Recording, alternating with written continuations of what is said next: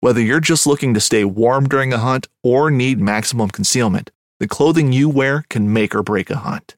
At MidwayUSA.com, we understand hunting clothing has come a long way with more meticulously crafted camo patterns, advanced scent control technologies, and weatherproof options to withstand the elements. Hunters have to wait until their favorite season, but shouldn't wait on gear, which is why Midway USA offers super fast shipping. When you're ready for your next system, log on to MidwayUSA.com. This upcoming concert season will be all about the boots, and Tecovas is your stop for the best in Western style. Tecovas has seasonal and limited edition offerings this spring and summer, including men's and women's boots, apparel, hats, bags, and more. All Tecovas boots are made by hand in a time-honored tradition with timeless styles that are always on trend. And Tecovas has first wear comfort with little to no break-in period. It's hard to find this level of comfort paired with this level of style. Stop by your local Tecovas store, have a complimentary drink or two, that's WCB style, and shop new styles. The smell of fresh leather and friendly staff are at your service. Many stores even have leather custom branding to make your boots truly personalized. And with regular live music and events, there's no in-store experience like it. If you can't make it into a store, just visit Tecovas.com. That's TECOVAS.com. They offer free shipping on all boots, as well as free returns and exchanges, and ship right to your door. Go to Tecovas.com and find your new favorite pair of boots today.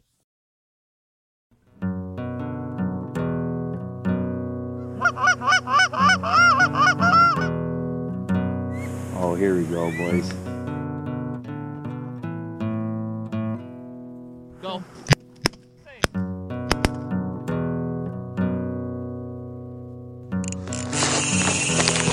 Ooh, I love that sound. This is a good one.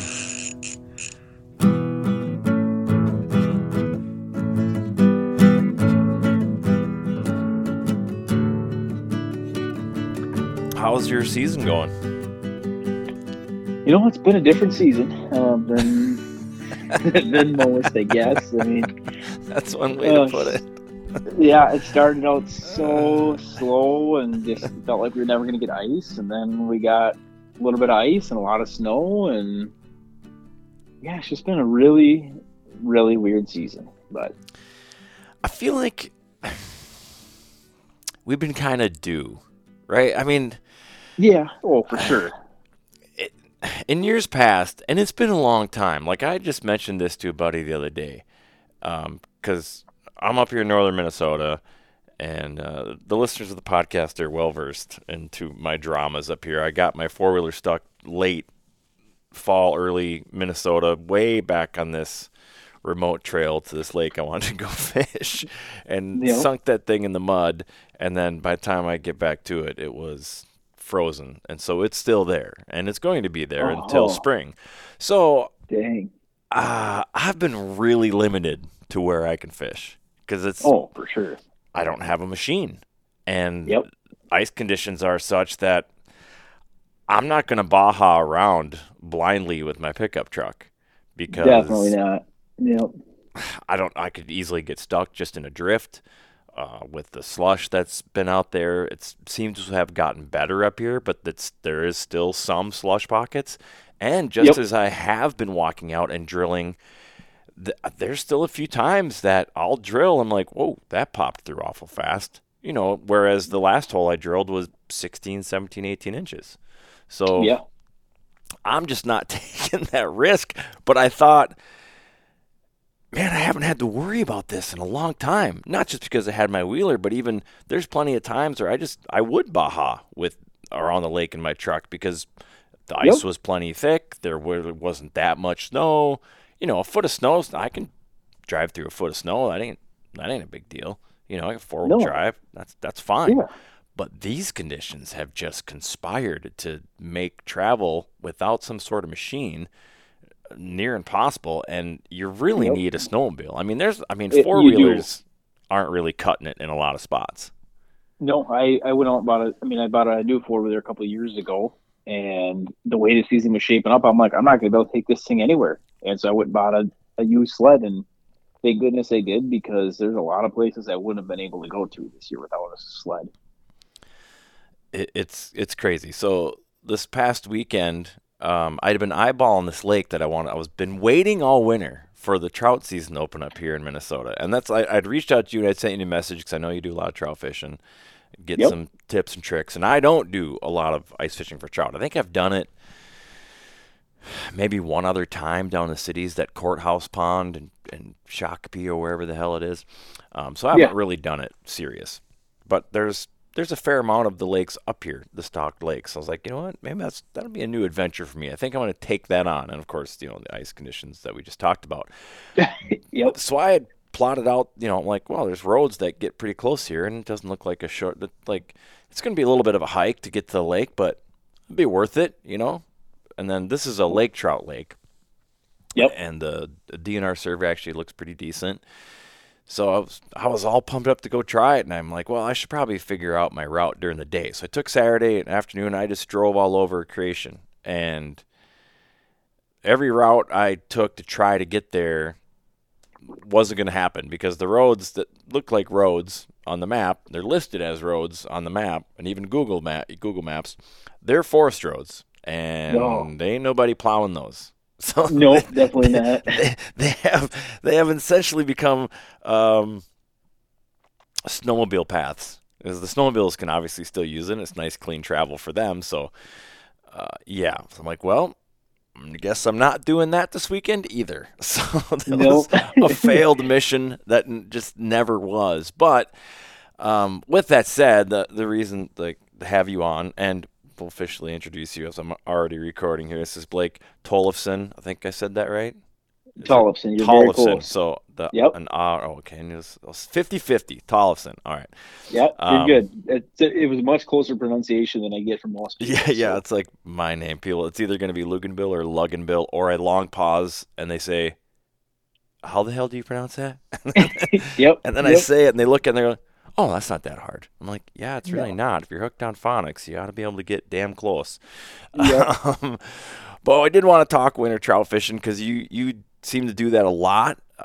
You have a lot of content, so you obviously are pretty good at it.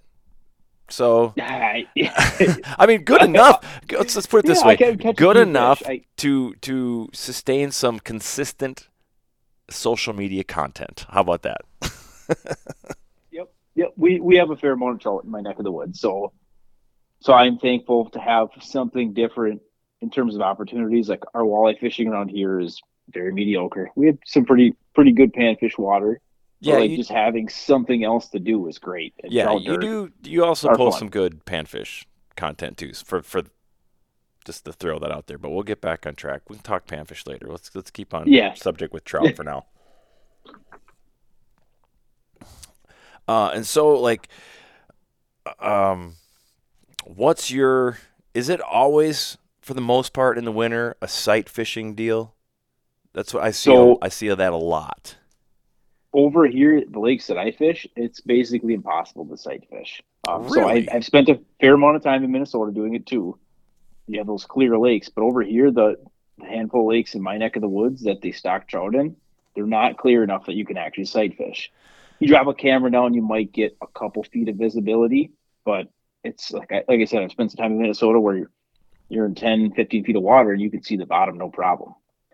Over here, you're not able to. Plus, in Wisconsin, you're only able to have a hole as wide as 10 inches, so you can't build those big holes like you can either. I mean, you can stack holes kind of close to each other, so like if you put one towards the front of your shack and then you have one further back and you kind of look down at an angle, that works, but it's not nearly as fun as like doing it in Minnesota where you can have kind of this larger hole that you can actually see down. Yeah, basically a spear hole.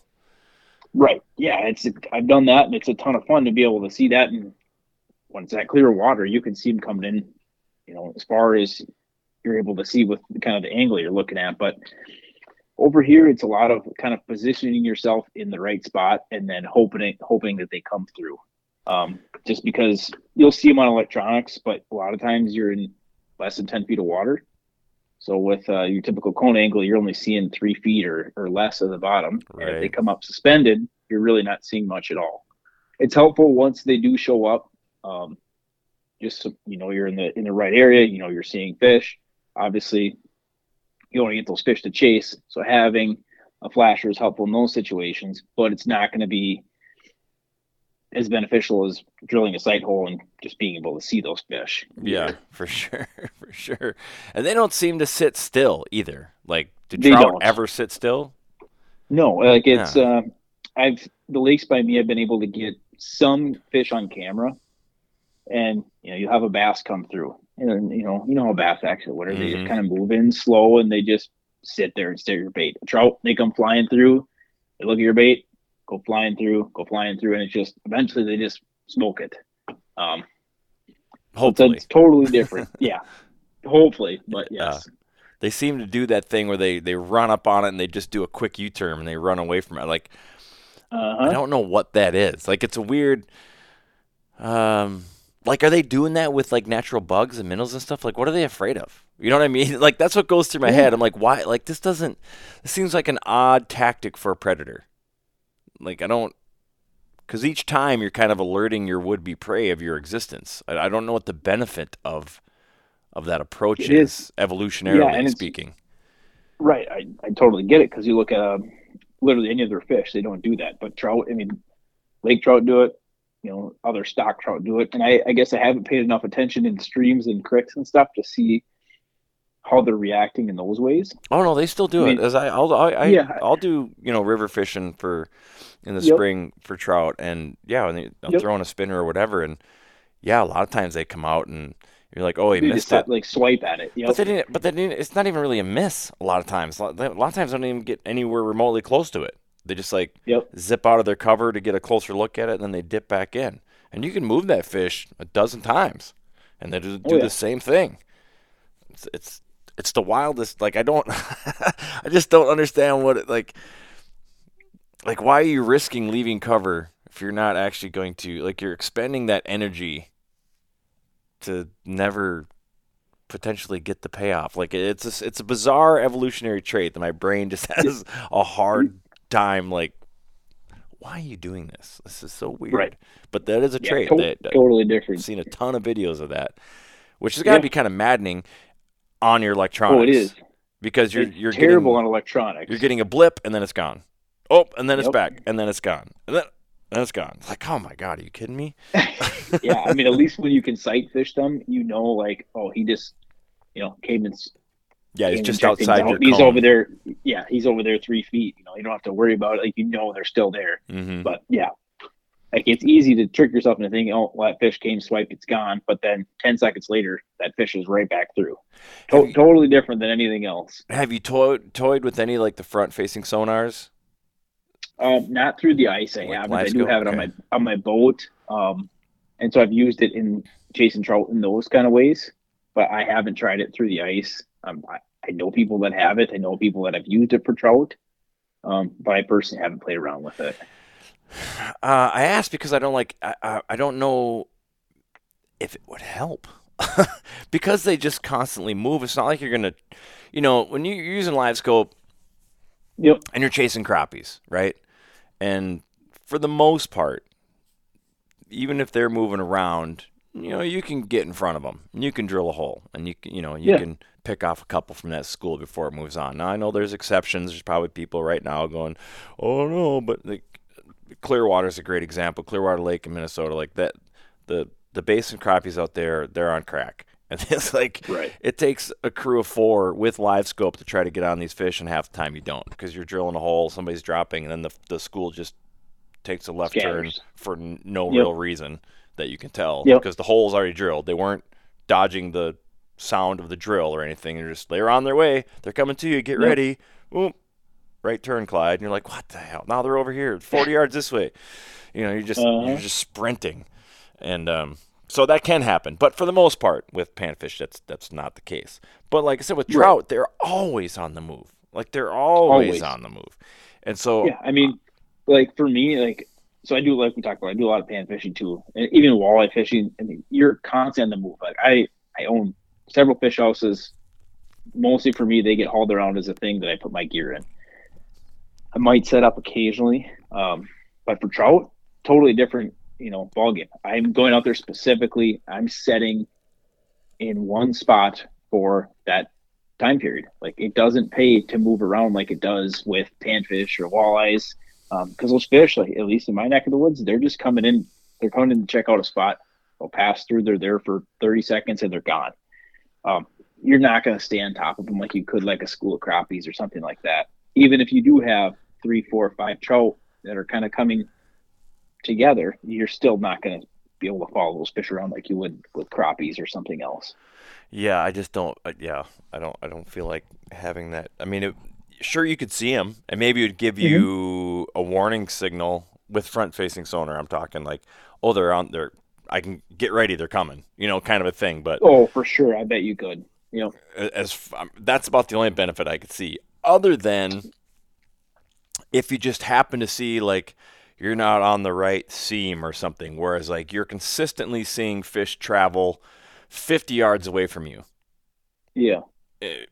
Linearly, and they're just never like their path consistently isn't coming your way. And then at that point, maybe be like, let's move over there for whatever reason. Yeah, I could see how that would benefit. I mean, like I said, I have it on my boat, and in the summertime, it's helpful because you'll see these pods of fish, and then you can cast at them versus right. A lot of times in the summertime, it's more of a trolling bite. But if you don't want to troll, you can cast at them if you can find those fish roaming around. Otherwise, you're just casting aimlessly. Yeah, and it could be, if ice fishing wise, the scenario I just laid out might happen, but I feel like there's also probably a point of diminishing return as far as it's a bulky system to carry around. Do you really want to lug that thing out there? And if you're realistically, like when you're setting up in a specific area, at least what's worked for me is finding some kind of feature. So whether that's a weed line or it's a log that's hanging out into the water, something, because it seems like they come out and they check out that area and then they move on.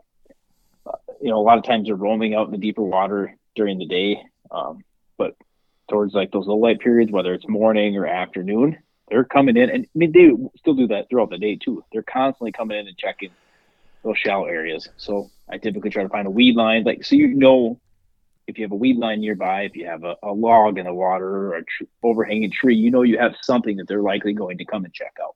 Yeah, it seems like they just wander meaninglessly sometimes. Yeah. You know what I mean? Like could be over 80 feet of water and they're just traveling 4 feet down, and you could be in 4 feet of water and they're right there on the bottom, obviously, because it's at 4 feet's like the depth or whatever.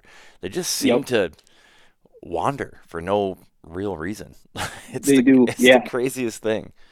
Yeah, I mean, I think their activity levels, like, they really ramp up when in that cold water. It's different than other fish species. Like, I feel like trout in the summertime, especially when you catch them in these same stocked lakes, they don't fight as hard. Like, a lot of times you can't release any of those fish because the water's too warm. Like, they just expend all their energy and they're just dead. But in the wintertime, there's no problem doing that. They pull. You can fight them for a long time, and they just take off, no problem. Yeah, and in general, trout are stream river fish too. I think that's why even in lakes that they just keep. I think it's just in their nature to move. Right? They're always like they're literally constantly swimming in a stream. They don't have a choice. So they're I think that's just in them to swim, even 100%. Current or not current.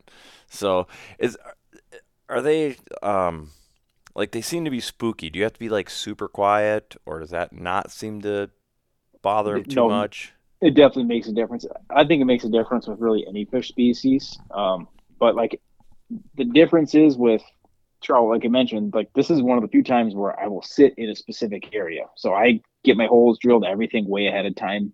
And then you're just sitting in that area. I'm trying not to hop around, make a bunch of noise. You're just sitting there hoping that fish come through. God, that is so hard for me to do. Be brutally honest. That is so. It's hard for me to do too. I am a hole hopper, all it took was one. I'm the same way. Like panfish, everything. But for trout, it makes a world of difference, especially when you're in shallow water. And like I said, most of the time I'm under 10 feet of water. Does the fish house give you an advantage outside of keeping you warm and out of the elements, obviously? But do you feel like light entering the hole, have you found that matters? I don't think that makes as much of a difference because I have caught them hole hopping. To me, I think the biggest thing is it's a lot easier to be quiet when you're sitting in an area. I mean, think about when you're hopping around, even if you're kneeling, you're constantly kind of readjusting, trying to get comfortable. You're sitting in a chair, it's easy just to not move. To me, I think that's kind of the biggest advantage, and you could accomplish it, of course, with a bucket or something too. But if you're going to be set up, you might as well be comfortable. I think people underestimate how much sound travels through that ice too. Even when there's even when there's snow. Yeah. I recall panfishing one day where the bluegills were just so ridiculously skittish. They were in super shallow water. I think we were under, 8 feet. They're like really shallow in the weeds kind of a thing. And you had to be like, and that like hole hopping was not really, like you still did it, but you had to walk really slowly, carefully. And even then it's like you'd get to a spot and it had to settle down for about 5 minutes. Like the fish would just tuck in, they wouldn't take off, but they would like tuck into the weeds. And then if it was quiet long enough, then they'd start coming out and then you'd catch them. And it'd be like you'd be working a fish on your Vex or something, and your buddies start walking by, and you just have to put your hand out, like, stop moving. Yep. Don't take another step. Because we would notice it as they would walk up, that all of a sudden that fish you're working just, boom, gone. Just shoots out, and it's crazy. It's pretty rare, thankfully, with panfish, but it's crazy just how much sound goes through that ice. I saw the same thing this weekend. I was in 15 to 20 feet of water. Wow. It was frustrating. I was just telling my buddies, like, you just got to sit still. That's your option. The guys that won the, I think it was the first UPL event this year on Chisago Lake. They just sat in one spot pretty much all day. And he said they could see it. They could see it on their electronics that the fish would just go down to the bottom, bury themselves in the weeds. As teams would move in on that spot, and they'd drill around and they'd move around. He's like, during that time, we hardly caught anything. And all of a sudden, they would leave and it would just be us. And about 5 minutes after all that sound had gone away, you'd see all these fish just come up off the bottom and they'd start catching fish again. And I was like, I could see that. Like, I give them props, man. I don't know if I'd be able to sit still, especially in a situation like that. I'd be thinking like, oh, I got to be somewhere else. So I give them props for being able to have the self-control to do that. Same. I think that too. But especially on that lake, going off of my experience, we're kind of getting derailed on trout, but we'll tackle this. So last year I fished Frankie's. No, it was last year. The year before they didn't have it because of COVID. So last year I fished Frankie's, and the fish that we had found scouting, they weren't there. Even right away in the morning. The fish that we found, we're all excited. We thought we had a nice pot of crappies, mostly to ourselves, and they just weren't there and didn't really know why. Then after this recent UPL event, I started thinking, I'm like, it very well could be that, all that pressure. When that event starts and it's got 50 teams or however many teams are there, and they're all zipping over my spot with wheelers and snowmobiles and side-by-sides and everything else, like, probably scattered. And it seemed like that day, everybody eventually towards the end of the day just kind of ended up fishing real similar spot, like which basically was in the middle of the South Lake, which is where everybody goes. And I think the pressure just kind of drives them to that deeper cover and that slightly deeper water there. It's like they're running from all that pressure. Oh, makes sense. So staying still might work. Do I think it's realistically to think I can do that mentally? Probably not. No, that's the tough part for guys like us, is convincing yourself that that's the best option. Exactly, because you're always like, they're biting somewhere else, or we gotta go. They could be over there. Yeah, we gotta go. We're wasting too much time. Gotta go. But I will. That's gonna be in the back of my mind, though. I'm gonna have to it'd be interesting. I need to go when there's a contest I'm not in, and then fish it. So I have no risk. I have nothing ventured, nothing gained, just pure scientific experiment. Like, I'm going to get out here. I'm going to get out here before the tournament starts. And I'm going to see, and I'm basically not even really fishing. I just want to see how these fish react to that amount of pressure. That would be an interesting experiment. It would be an interesting scientific experiment to just get out there, set up live scope, get on a school of fish that get somewhere where people are going to fish, or travel through would be even better. That's what I'd like to see. And then just sit there and watch your electronics as four-wheeler after four-wheeler after four-wheeler and snowmobile after snowmobile comes zipping by, just to see how those fish react. I think that would be a valuable scientific experiment. I might have to plan that out next year. You'll have to let me know what the results are. I think I know what they would be, but it's worth experimenting with. Same, yeah. And of course, fish are fish too, and every day is different. And some days I feel like you can river dance on their head and they don't care. They're gonna smash. They're just, fish are weird like that. So, I could easily do that experiment once, not see a reaction, and be like, "Oh yeah, well that was bullshit." But then, had it been a different day, you'd watch those fish scatter and be like, "Yep, I knew it." That's kind of the scientific process. You'd almost have to do it multiple times and document the weather conditions and Now we're talking like it's too much work. My first scenario seemed a lot easier. The more I think about this, the more I think about this, I'm going to leave this up to the fish biologist. But all right, let's get back to trout. So we've established.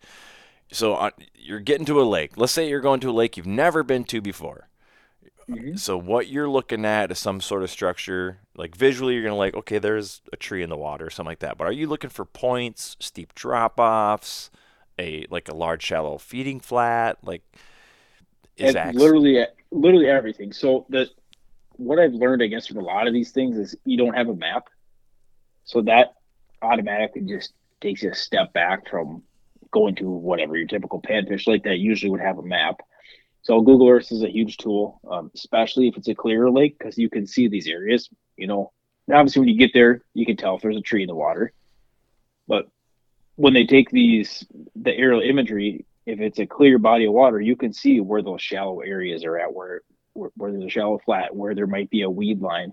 So I'm going to get the GPS coordinates, put it in my phone, put them in my handheld, and that's going to be kind of my first step. So that when I get there, I know I have some areas to look at.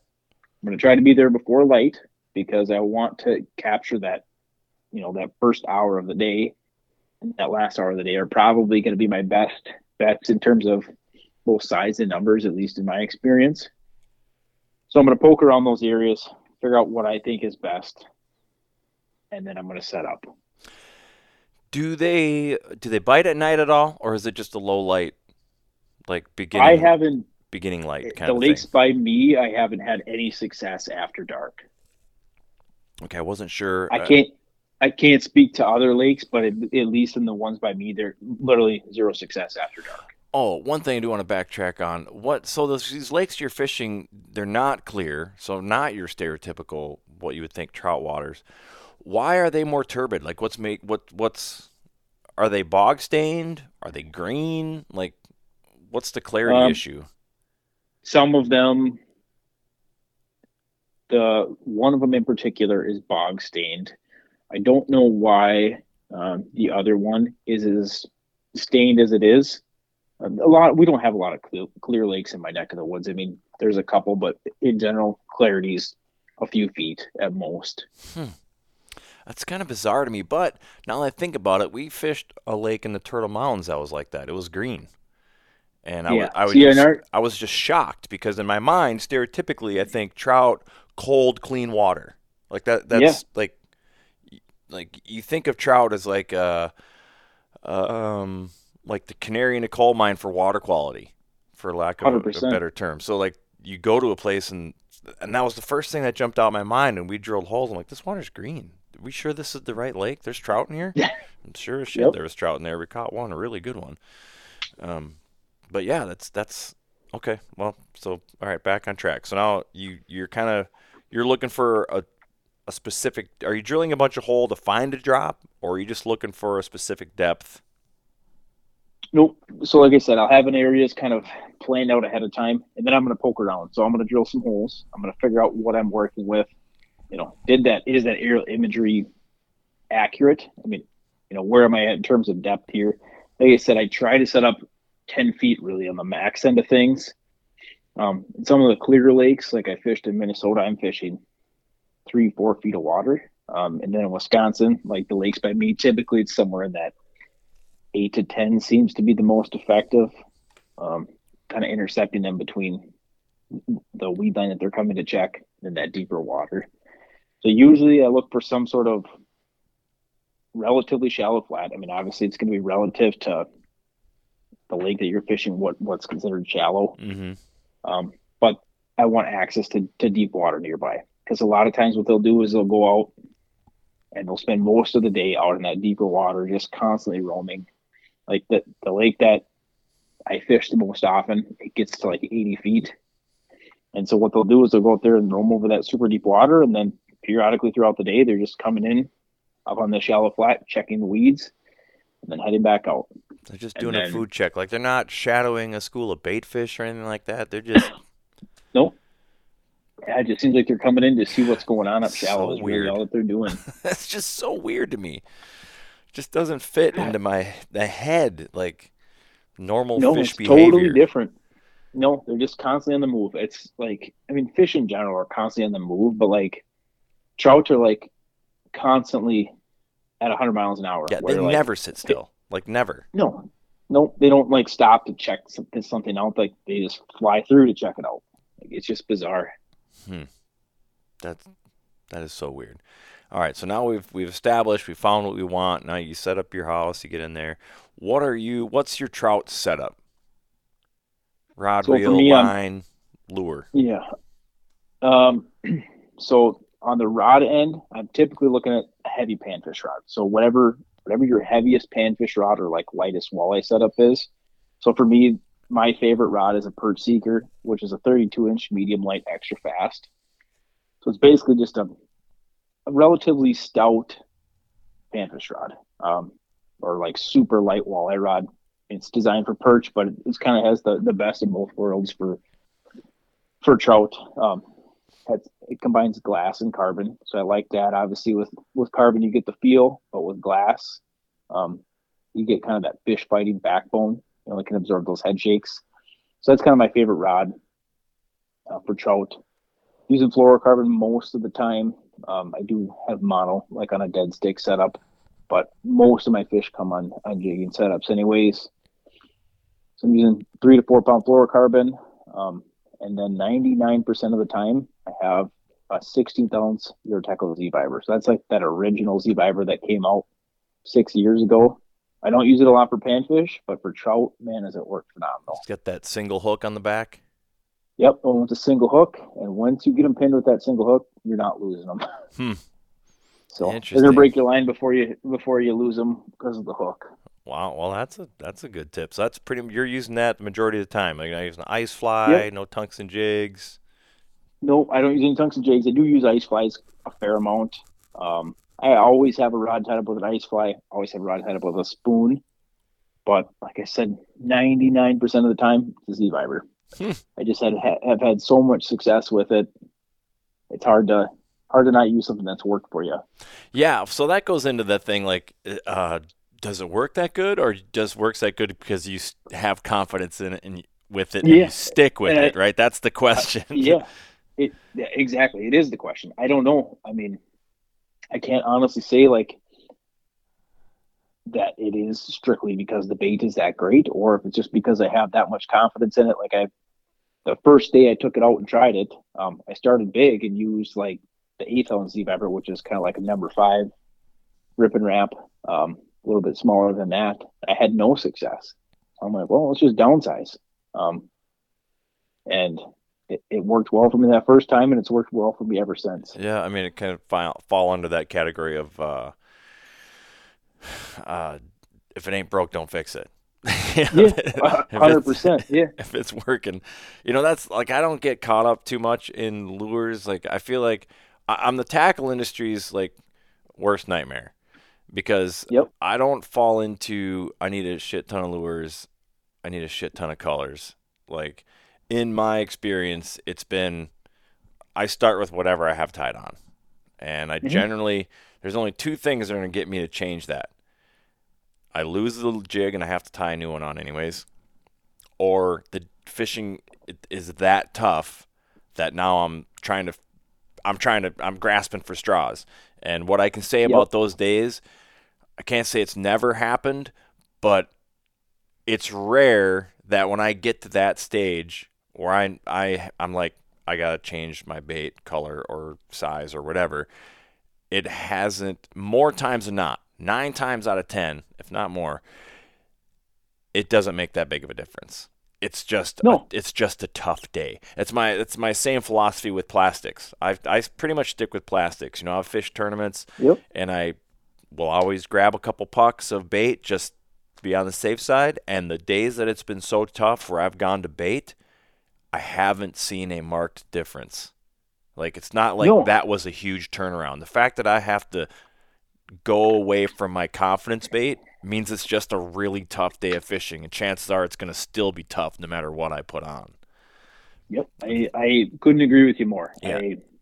Yep. That and tournament fishing in general has kind of like, listen, we got 30 teams out here, so that's 60 guys all using different stuff. We come into weigh-in, and the vast majority of people all have the same amount of fish.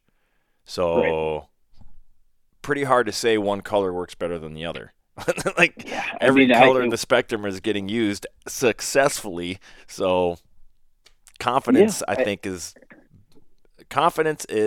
greater than color. Let's put it that way. 100%.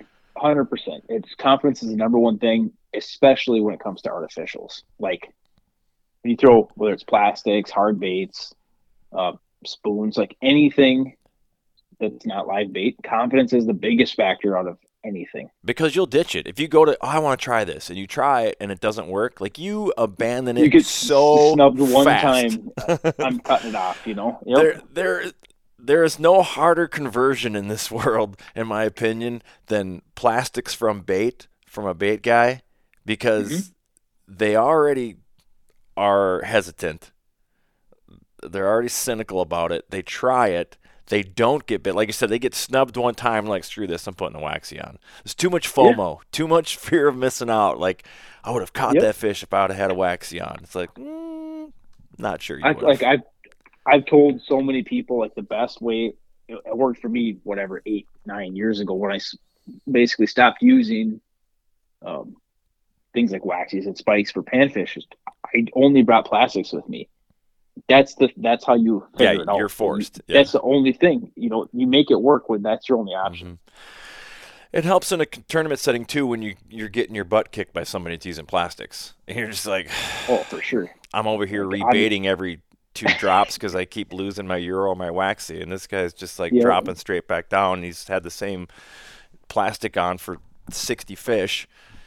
Clearly, plastics are working because he's caught 60 fish. So I need to stick with this. Yeah, and I must say plastics have gotten a lot better over the years too, since the first iteration of soft plastics too.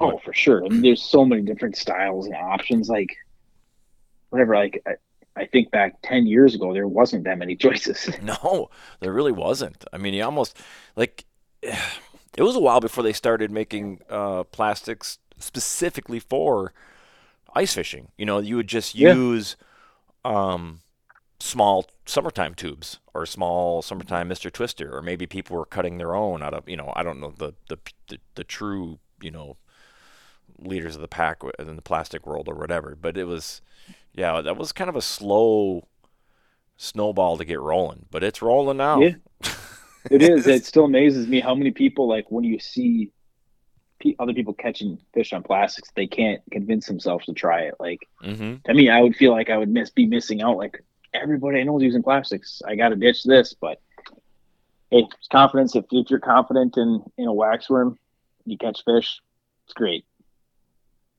Yeah. I mean, it's not, I don't feel like it's the only hindrance to using bait is A, you have to buy it every week. B, it dies. C, it's not as tough. So you're going to be baiting your hook more. And so you're on a hot school of fish and you're dicking around, you know, fumbling through your pockets, and your fingers are cold and stiff and they don't want to work, and you're trying to thread on a Euro larvae, and you want to get back down there as fast as possible. And when all you have to do with the plastic is take the hook out and drop back down more times than not, you're going to catch more fish in the end. It's more time spent in the strike zone will always produce more fish in hand. 100%. That's easy math right there. It is. Yeah, it is. I'm no mathematician, but speaking of colors, so what are your favorite colors for the Z Vibe? Have you found that has a big impact? The only thing I think that makes a difference is the lakes that I'm fishing, because they're a little more stained. Brighter colors seem to be a little bit better. Kind of say. Yep. In clear water, I haven't noticed a huge impact on that. Do you just still fish with fish what? Can see. Yeah. Do you just still, and you go to a clear lake? Do you generally just start with like what you have tied on, or what worked on the turbid lake too, and it just also works there? Yep. Kind of backs up my point. It does, 100%. Yeah, I mean, to me, that's really the only time when color matters is when fish can't see it as far away. So, like, I just opt for something that's really bright and gaudy. And trout you do have the vibration already. Yeah, and trout do seem curious to things. Like, they want to come check it out. You know? Yeah, I mean, I've had a lot of success with things that are, more orange or more green, like things that really pop. Seem to be a lot better than like a perch pattern or a bluegill pattern, something that blends in a lot more. Just they seem to like something that pops, especially in that more stained water. Yeah, trout really are kind of dumb. Like they are. Yeah, they are. I mean, I remember as a kid thinking trout were these like super elusive, hard to catch fish, and this is why you fly fished for them, because you just had to use this ultra realistic, ultra light presentation to fool them because they were just that wary. And then the first time I went after them with spinning tackle and watched them basically commit suicide on anything remotely that made a flash, I was like, oh, so you're just doing that because you want to. Like, yeah. You're making this difficult. I get it. Yep. Which is fine. Yep. I don't get me wrong. I love fly fishing too, but it's just like I had this perception of trout, and they're so not that. Like, they are the polar opposite of that.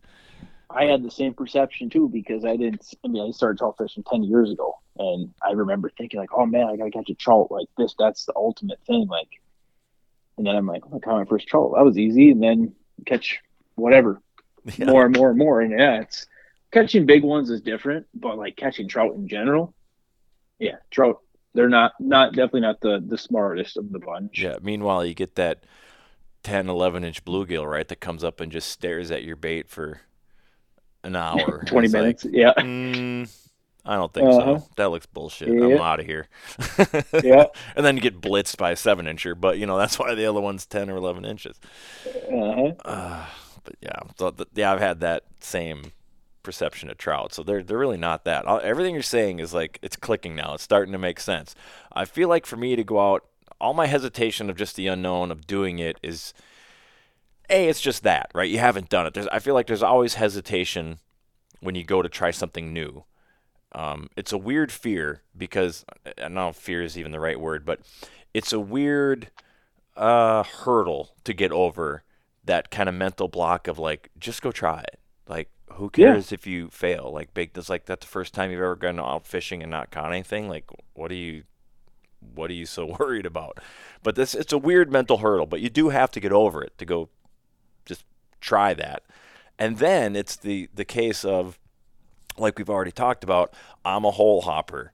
I'm looking at a map and I'm judging where I need to fish based on different game fish habits, like that I've taught myself over my life. Like, you see this on a map, this is where the fish will be, or this is what you want to do, this is where they're going to be. So when I head out to do the trout thing, I need to like cast most of that aside. Yes, 100% you do. It's also going to be difficult. It's totally different than anything else through the ice. Like, yes, you're using similar gear to like panfish or white walleye. Like, the gear is similar, but the areas you're looking at a lot of times are totally different. Like, if that looks like a good panfish spot, there's probably not. There's probably not going to be trout there. Yeah, like that's at least in my neck of the woods. That's exactly how it is. Like, I could never caught a single panfish in the holes I drilled for trout. Never once. That's crazy. That's just so crazy. Yep. It's different. In the summertime, it's a different story. Like you said, you go out there, you casting at fish. You're covering more water. You're going to run into crappies or bluegills or something, but through the ice, I've never once caught a crappie or bluegill in one of the same holes that I was fishing for trout. No, it doesn't seem like saying that I've never caught panfish in the same holes I've caught trout doesn't seem that weird here in Minnesota, generally speaking, because the lakes that have trout that they stock trout usually only have trout in them. Like they don't have any other kind of fish. So yeah, it would be crazy for you to catch a bluegill because they're not in here. It's a lot of mine lakes, really infertile waters. Yeah, that's not the case over here though. Like there's the one lake in particular. Well, actually, two lakes are chock full of bluegills. It blows my mind how many bluegills are in there. Are they spring fed? Like Nope. how are these fish surviving? Is this like are these like put and take fisheries where they're stocking them and knowing they're not going to make it through the summer? Yeah, there definitely is some holdover, but it's the majority of these lakes are put and take lakes. Okay. Yep. So it's almost always a meat mission when you go. Not for me, unless you just don't want to clean fish, but yeah, but like I don't eat a lot of trout personally. I like to catch them. I might keep 5 an entire winter, but that's it. So for me, if I let them go, that means I get to go catch them again. Sure. Are there good panfish in these trout lakes too? Like, have you ever gone out? I'm going for trout. Yeah. Trout isn't happening. You're like, F this. Let's go catch some gills. No, I haven't done that. But like I said, in the summertime in particular, I've caught some. Gills pushing 10 in these lakes, crappies in the 12 to 13 inch class. So our fish are built different over here, especially in the area that I'm referring to. Like our gills we don't get like the super tall gills. So you might catch a fish that's pushing 10, but it just looks like a stupid bass, basically. Like it just built terrible. Those are the frustrating ones to take pictures with, right? Is you take it, you're like, this is a 10, and you hold it up, and you're like, that looks terrible. Like that doesn't even look like a 10. No, it looks like a 7. Yep. I hate those fish. And admittedly, like I feel like I take the worst panfish photos because I don't have the hold down. Like I look at other people and I'm like, God, that fish looks so good. I catch a 10-incher and I take a picture of it. And I know the trick of like hiding your hand and you don't want too many fingers, that point of reference kind of a thing. And I don't have the technique down. And every time I'm holding a 10-inch bluegill, which is a great bluegill, even a tall one, and I hold it up to the camera and I take the picture and I look back at the picture, I'm like, that looks so underwhelming. But when I'm holding it in my hand, I'm like, this is such a nice gill. And I don't know if it's because my hands are big or what the thing is, but it drives me crazy. Ugh, drives me nuts. I hate it. I need to take a class or something. You gotta find one because I don't know if there is any out there. Somebody should start giving lessons. There's some guys out there that are pretty darn good at it. Andrew Crafty. I don't know if you follow him or not, but that dude takes the best bluegill pictures. He's got the hold down. Yeah, but he's also in the neck of the woods where they got the giants. Yeah, that helps. Yeah, they're tall. They're tall. But he's the big ones. There. I've fished with him. He's a big dude. Like he is. And so dude, for me to use that excuse, like I don't know if my hands are too big to make this. No, that's not it. Because that dude's got mitts and. Yep. He's pulling it, and he actually he's like, no, you got to do this. And I tried it, and like the fish falls off. I'm like, I can't hold it like that. I guess I just need more practice. As I guess is what it comes down to. But God, that drives me nuts. I mean, it seems like a weird frustration or a weird problem to have, but we do these things, especially social media, and you want it to look good.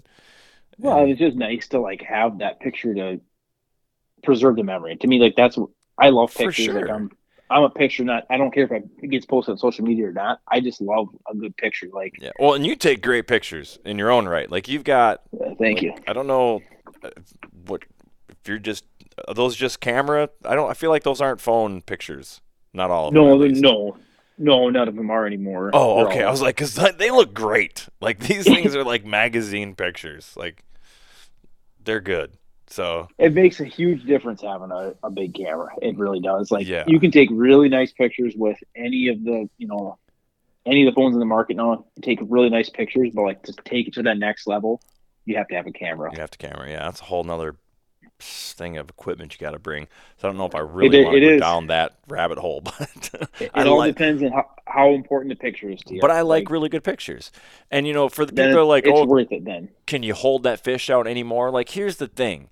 It's not so much I'm trying to make the fish look bigger. Now, that's a side effect, like I said, for hiding your hands or hiding your fingers or whatever. You do lose that perspective, so it does end up making the fish look bigger. But what it really does is it makes the picture neater. There's less clutter. And that's what's important for here. We're going to turn this into a photo tips section. Sure. Like, just be aware of your background. Like, 100%. You got beer bottles behind you or your car or what. I was like, just move off to the side so there's nothing behind you but lakeshore. It's going to look so much better. There's less things for your eyes to look at. And the whole point of taking the picture is not you. The focal point is the fish. So by hiding your fingers, by hiding your arm, by hiding the less things that take your eye away from that fish, the better that fish picture is going to look. 100%. So anybody out there throwing no, shade? No doubt about that. Yeah, they just look better. They just look better.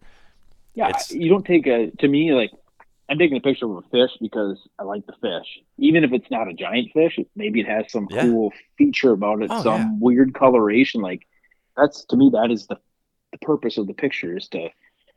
Some of my best pictures that fish? I'm not even in it. Like, I'll see a really bright pumpkin seed or something, and I'll just get really close, and I'll, I want to get those pictures, One of my favorite pictures I took was just a bluegill in my hole, like coming out, out of the hole, and it's just him like halfway out, and there's the baits in his face.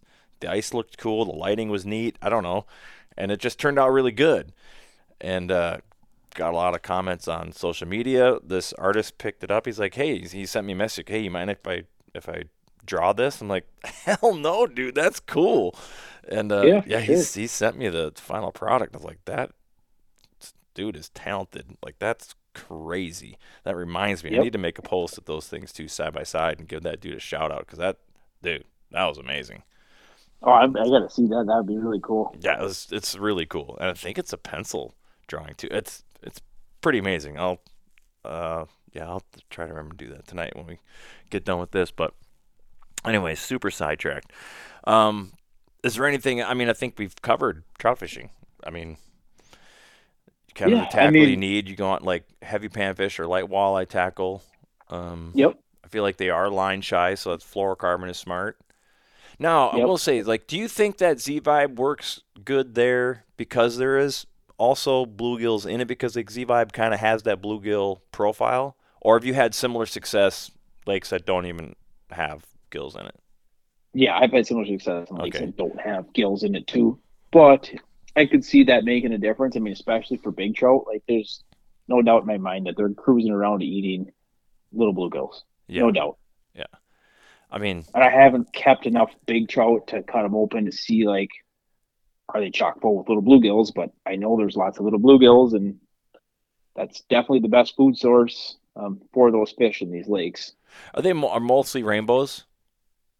Pretty much all rainbows. Okay. There are some lakes that they stock brookies in, and some that they stock browns in, but those are more in, like, further northern Wisconsin. Okay. And you said you don't really do much like lake or splake, any of that kind of stuff? It's mostly no. I have stream trout. Done splake through the ice, like up on Chequamegon. I've caught lake trout open water, never caught one through the ice. We don't have a lot of lake trout lakes in Wisconsin. The closest one to me is probably 3.5 hours away. Oh, okay. 3 hours away, something like that. Sure. Yeah, I think I've caught one. I caught a lake trout on Lake Michigan, I think. Maybe. Yep. I think so. Yeah, I think so. It wasn't very big, but so I technically have caught one, but I've never really targeted them much. I remember I hooked a couple from the North Shore of Minnesota, didn't land them. So yeah, I haven't really done it much. So I was so excited to try it this winter. And lake trout is, that's almost, you're talking an entirely different thing altogether. Oh yeah, like you're beefing up. Well, so for most of these lakes, you could probably get away with your walleye gear. Most of the interior lakes, like, you're not dealing with 30, 40 pounders. A good lake would be, like if you looked at the survey, like a really standout good lake trout lake for the interior of Minnesota would be fish that are in the upper 20-inch class. Like that's, it seems to me what I've been finding with the little research I've done that you're catching them in that 17 to like 22-inch range. Yep. That's pretty standard. For whatever reason, I don't know if there's not a lot of holdover. They just don't get that big. The forage base isn't there to grow to 40 pounds, or maybe they just haven't been in there long enough. Those big lake trout, they take a long time to get giant like that. But you can go to Lake Spears, got absolute behemoths in it. So definitely does. Yeah, even Lake Michigan does too. They just don't. I don't think they get as big as they do in Lake Superior, but there's just so much water there. Yeah, and that's a whole different deal too. And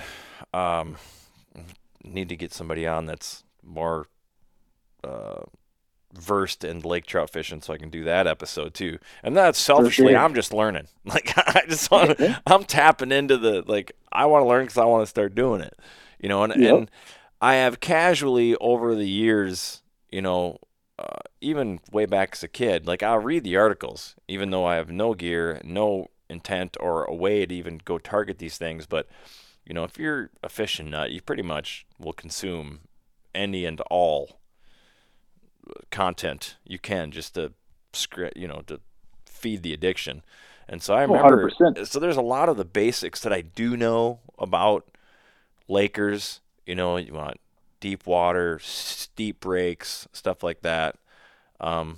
But again, there's just that unknown, that same hurdle. Like, well, I've never done it. It's like the more you have somebody who's actually done it tell you, you kind of sap off some of their confidence. You're like, all right, well, this guy, I know he's caught plenty of them, and he says to do this. So when you go out there, you can kind of declutter your brain. You don't have as many what ifs going on, or should I be doing this? The shoulda, coulda, wouldas. There's less of that going on, or at least you hope. Anytime you try something new, you got to be prepared to fail at least a few times. Oh yeah, I think I probably expect fished. to do it. I think it was either the third or fourth time I went trout fishing through the ice is when I finally caught my first one. I struck out at least a few times before I ever even caught one, and then it was like, oh, okay, I caught one, and then maybe the other 10 the next time you catch 2 or 3, and then you just have to be prepared to fail. It doesn't matter what it is. Yeah. If it's something you're not used to, you have to have the expectation that you might fail. Right. That's okay. No, it is. It's definitely okay. I think that's very wise counsel. Again, it's another mental hurdle to get through. So if you had to pick, you're on the spot, you can only fish for panfish or trout through the ice ever again. What are you doing? Do I get to pick the size? Because that's a deciding factor. It would be, wouldn't it? Yeah. It's not really apples to oranges, is it? Or apples to apples. I guess kind of got to throw that out because I get where you're going with that. Because 24-inch rainbow on the end of your line versus a 10-inch bluegill. Yeah, that's a tough one. If I'm talking the area that I live in, I'm going to go with trout. Okay. And that's a lot because I am a guy that absolutely loves crappies. I fish for crappies year round, which there's not a lot of people that do fish crappies year round. But through the ice, a trout is really hard to beat. There's not many things that pull as hard, fight as hard as a trout does. And they're cool. They're just cool looking too. So you never know what you're going to get. I found this guy, actually set up to do a podcast with him too, and he posted this beautiful picture of this Arctic char that he caught through the ice, and he lives in Alaska. And those things are just, oh my God. Like, how is that real? Like, they're so crazy, ornate. I was like, bucket list fish for sure. And then that's how we started chatting. I'm like, dude, you need to be on the podcast. I need to talk about this. Because this is like, same like live vicariously through him. Like, not real realistic me just to gallivant off to Alaska right now and go try it for myself. So in the meantime, let's just talk about it. And I'll pretend that I'm doing it.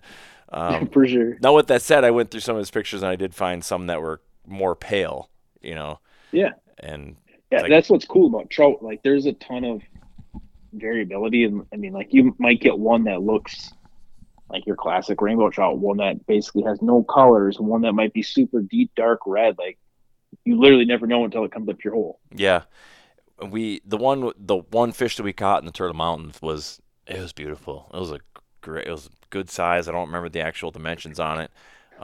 It was big. It's a big fish, and the colors on it were just absolutely beautiful. We had opportunities, but Yep. we didn't capitalize. Oh, that does remind me though. I do want to touch on one more thing before we wrap this up. Yeah. Your set line. What are you putting on your set line?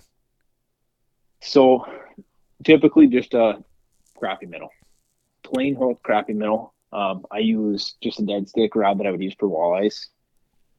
So super soft tip, something that loads up so you can drive the hook home. I will say that it's probably 5% of the fish that I catch over here actually come on a dead stick. Okay, so pretty It's low. not a lot. Okay. Yeah, I mean, the large majority of them are coming on a jigging rod. It just haven't had a ton of success with a dead stick. Of course, you do catch some, but Are you getting strikes? Is it a hookup ratio? So we had some dead sticks out, and we were using like snare rods, and Yep. they went off, but we had a hell of a time setting the hook. Like by the time we Yeah, get over and I there, don't they had know- already dropped it. You know, it was Yeah, and that's what I've experienced over here too. okay. Now in Wisconsin, can't you use like those automatic fishermen where it actually sets like the rod's Yep. loaded up and it sets the hook for you? You can. I have not messed around with those at all. Okay, I It know. just doesn't interest me Okay, as That's much. fair. And I Fair think enough. that's the only reason why. yeah. Yeah, you definitely can use them. I know a lot of people that do for every species. It's never interested me that much, I guess. Yeah, I could see that. I get that. But it is also frustrating. Like we started thinking about it, and actually I'd have to look at the North Dakota regs. I don't know if they're legal or not. And of course it's on the res. I guess I'd have to ask the reservation DNR officer if it's legal because they kind of have their own rules up there. But Yep. we were like, dude, I don't know if we need the automatic fisherman because we had a fair amount of strikes on our set rods and we just couldn't hook up.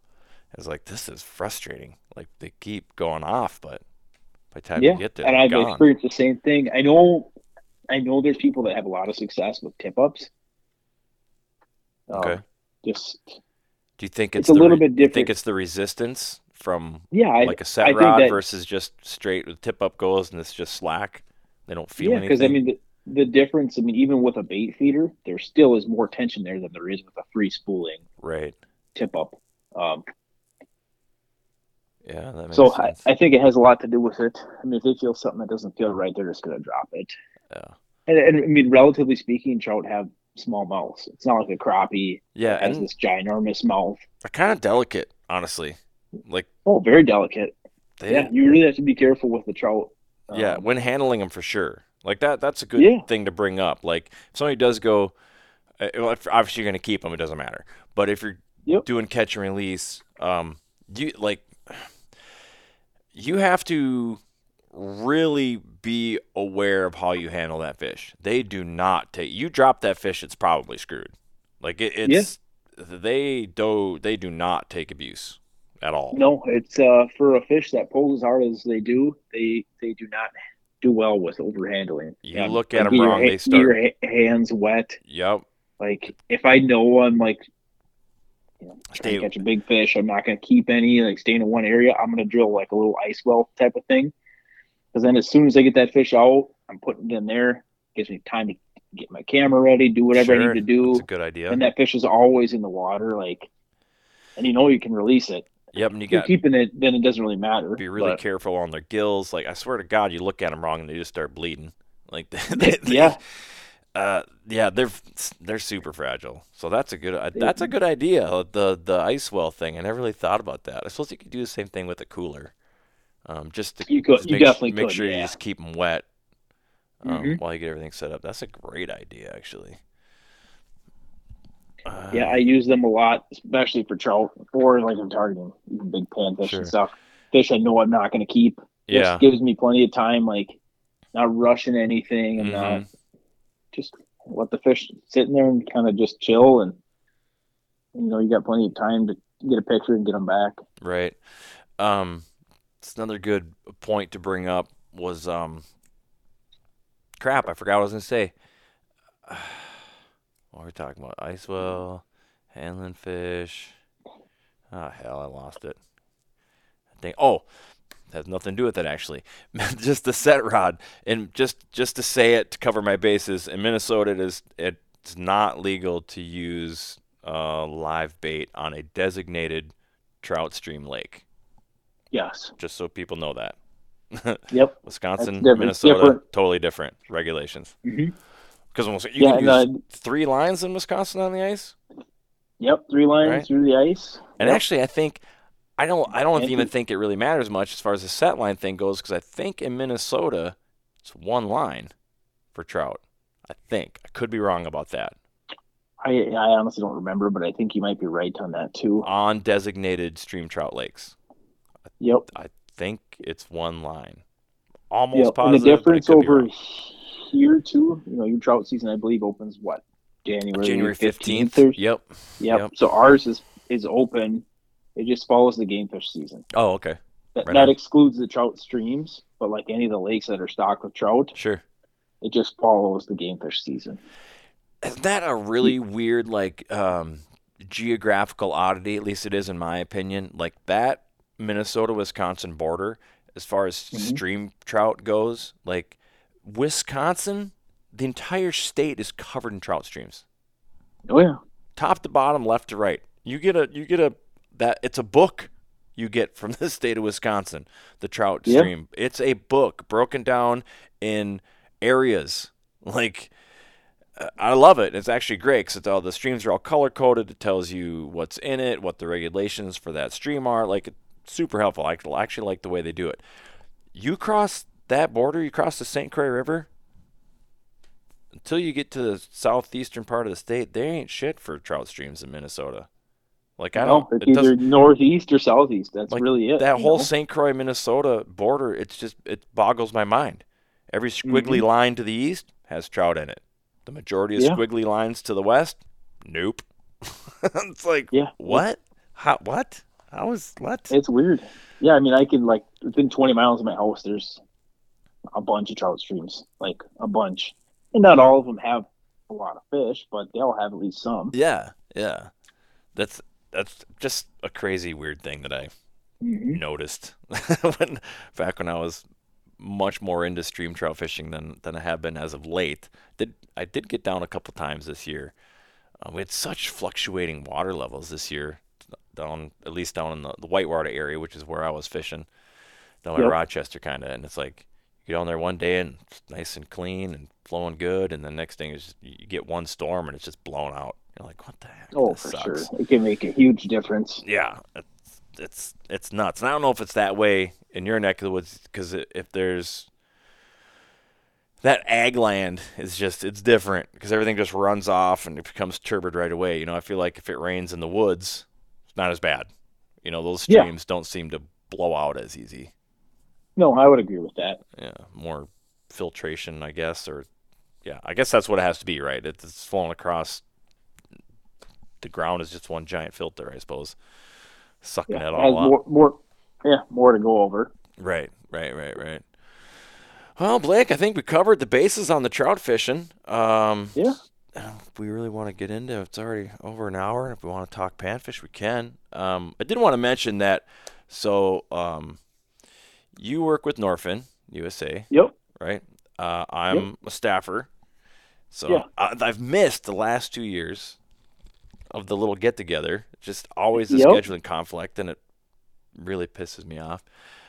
But it is what it is. It is what it is. But that's how it goes. I do want to and I wanted to say that in full disclosure, because I do want to kind of wrap this up with a nice little Norfin commercial. I'm not getting paid for it, but I like the stuff. The reason I reached out and then started staffing for Norfin is because it's awesome. Those it is. The boots are what got me. The boots are the gateway drug.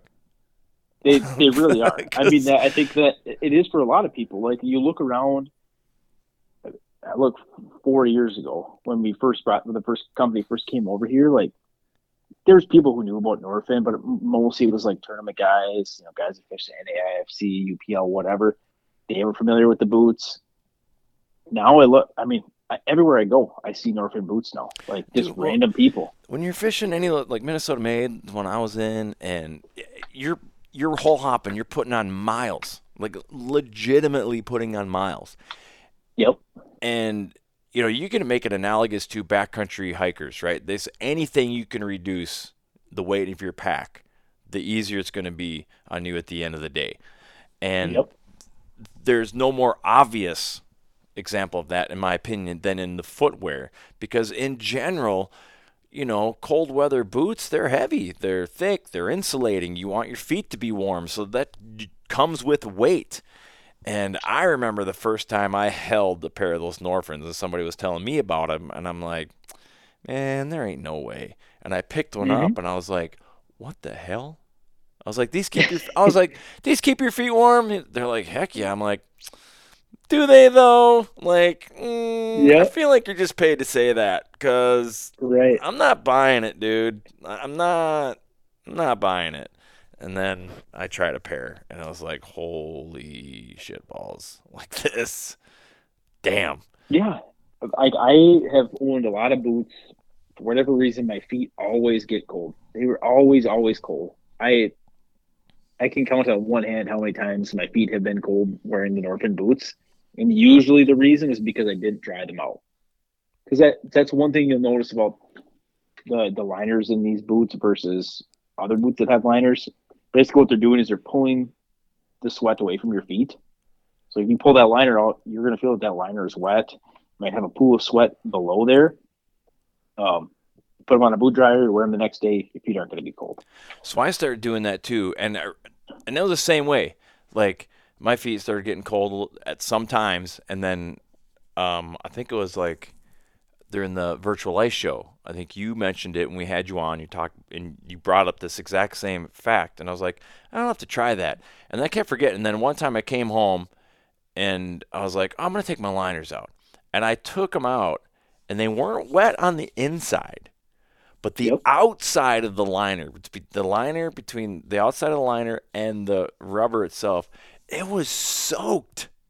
Yeah, I was like, blew my mind the first time I saw it too. My God, like this is crazy. It's like now I've just kind of gotten into the habit of when I come in, I take my boots off, I take the liners out.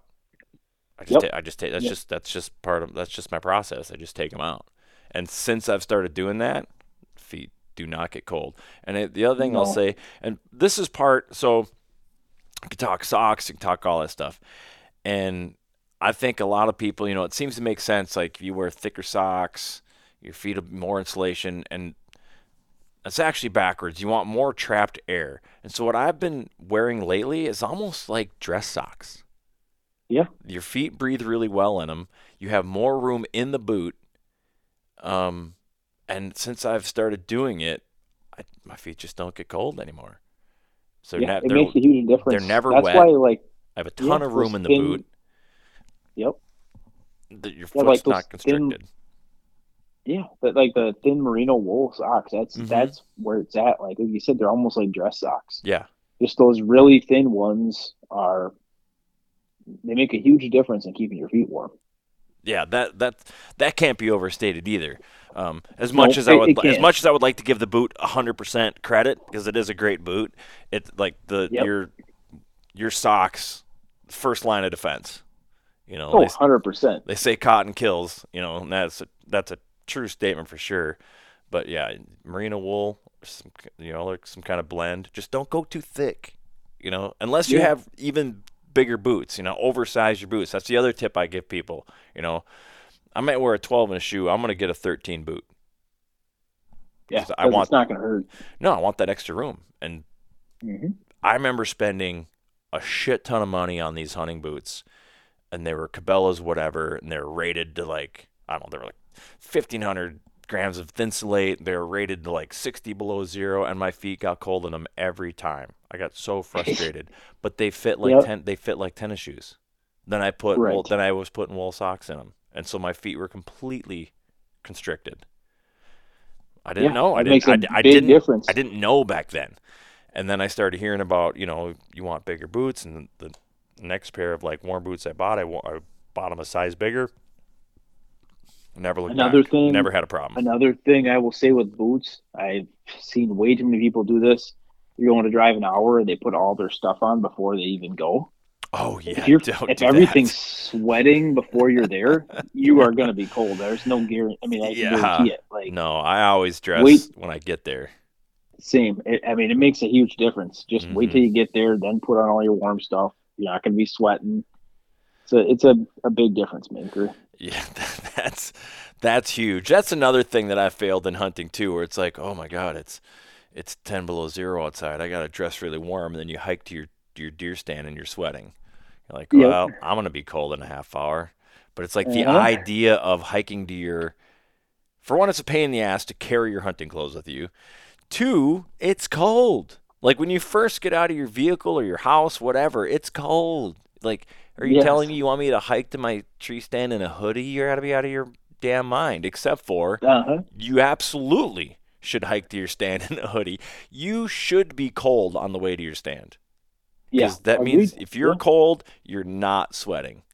And I would say the same thing. That's what you want. To bring it to ice fishing, if you do have to do what I have to do this winter and hike out to your fishing spots, be cold.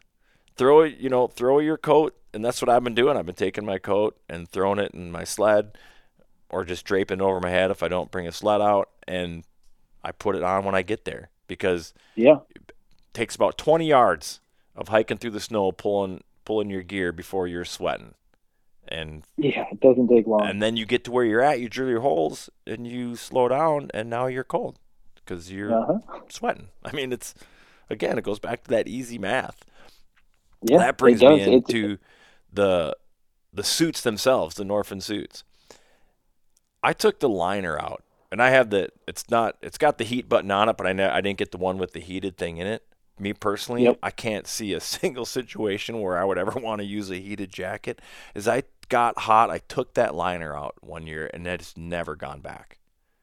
I just the only thing used for the me shell. is that I would say I see I'm the opposite. I'm not a huge fan of wearing a jacket when I fish, so I wear the liner just because you have that much more mobility. I guess it's more like a hoodie than a. I gotcha. Well, I think I usually wear a hoodie, and and I wear like the Kinder's Hole Hopper hoodie, and I throw a different maker out there, but it's those things are great, and they're super insulating and protecting from the wind and stuff. So I'll use that. So I don't usually wear a jacket either. Like if I'm throwing my outer shell on, it's cold. It's cold, yeah. It's real cold. I totally cold. Get that. Yep. Yeah, I generally don't like that extra bulk either, which is another thing I liked about the Norfin bibs. They're not super bulky. No, they're very, very light for what they are. It really surprised me when I got my first set. I've had every other major brand on the market, and how much lighter they were. I'm like, they're not going to keep me warm, but they did. Yeah, I didn't really intend for this to be a Norfin commercial, but I didn't want to touch on it just because the people out there that follow both of us, they're gonna know. I didn't want it to avoid the elephant in the room kind of thing, but also I do want to. I did want to put some light on the product because, as you know, that's something we can touch. I don't know how much time you have. I got a couple more minutes is all. Okay. Well, we won't get too deep. I just wanted to bring it up because there is that whole like pro staff thing, right? There's a lot of people, and I've seen it with my own two eyes. They pro staff for a company. They don't actually use that shit. I've seen it with augers. I've seen it with suits. I've seen it with lures, all sorts of stuff. They'll take the pictures with it. And it's disingenuous. I don't like it. I don't like that style. I pro staff for products that I use and that I believe in. And that's what I just wanted to kind of air that out. So there is no, I love it. The people I talk to in private, not with a microphone, I say all the same stuff I'm saying right now. So I just, in full disclosure to my audience, as hopefully a selling point. If you're in the market, and if you're happy with whatever you have, then by all means stay with it. I'm not telling you to swap, but if you've been kind of like, I want to see what else is out there, definitely, the next size show. Give it a look. Yeah, Yeah. Try them on. Dude, Gateway Drug, put the boots on. It's over. They make a huge difference. I mean, that keep your same suit, me too. Just buy better boots. And I'm telling you right now, without saying other brand names, the other brand name I had, they were like Freddie Munster boots. Did they keep my feet warm? Sure did. But I was carrying an extra 10 pounds around that I didn't need to. I can tell you that. It's kind of like when lithium batteries when they came out. The first time you put a lithium battery in your Vexilar or your Markham or whatever, and you start hole hopping, you're like, oh my God. Yeah. I thought these were expensive, but they're not compared to the value, because this is amazing. That's a very, very good comparison. I don't know if I've heard somebody say that before, but that's a very good comparison. I honestly don't think I could think of a better way to say that, because it really does make a difference. Like, sure, it might only be a few pounds of difference, but when you're wearing a few pounds on your feet all day long, it's a big difference. It's noticeable right away. It's for sure noticeable after a full day of fishing. Yeah, 100%. Definitely is. Yeah. All right. With that, let's go ahead and end it. Blake, that was awesome. I appreciate it. If there's anything else you want to pitch out there, or your social medias, go ahead and throw them at everybody. Sure. Instagram is usually the best way to get a hold of me. It's just B. Tollefson Fishing on Instagram. I really appreciate you having me, Dale. Yeah, it was fun. Fun to talk fishing. Always is. All right. Well, good luck. Be safe out there. And one of these days, next year, I just need to put it on the calendar and treat it like a holiday or a birthday and stick to it. I got to get out there with the rest of the crew. It looks like when I look at the pictures, it looks like so much fun. It's good to have everybody together. Yeah. Yeah, those things are always fun. So, all right, dude. We will talk to you another time. All right. Thank you, sir. Thanks, buddy.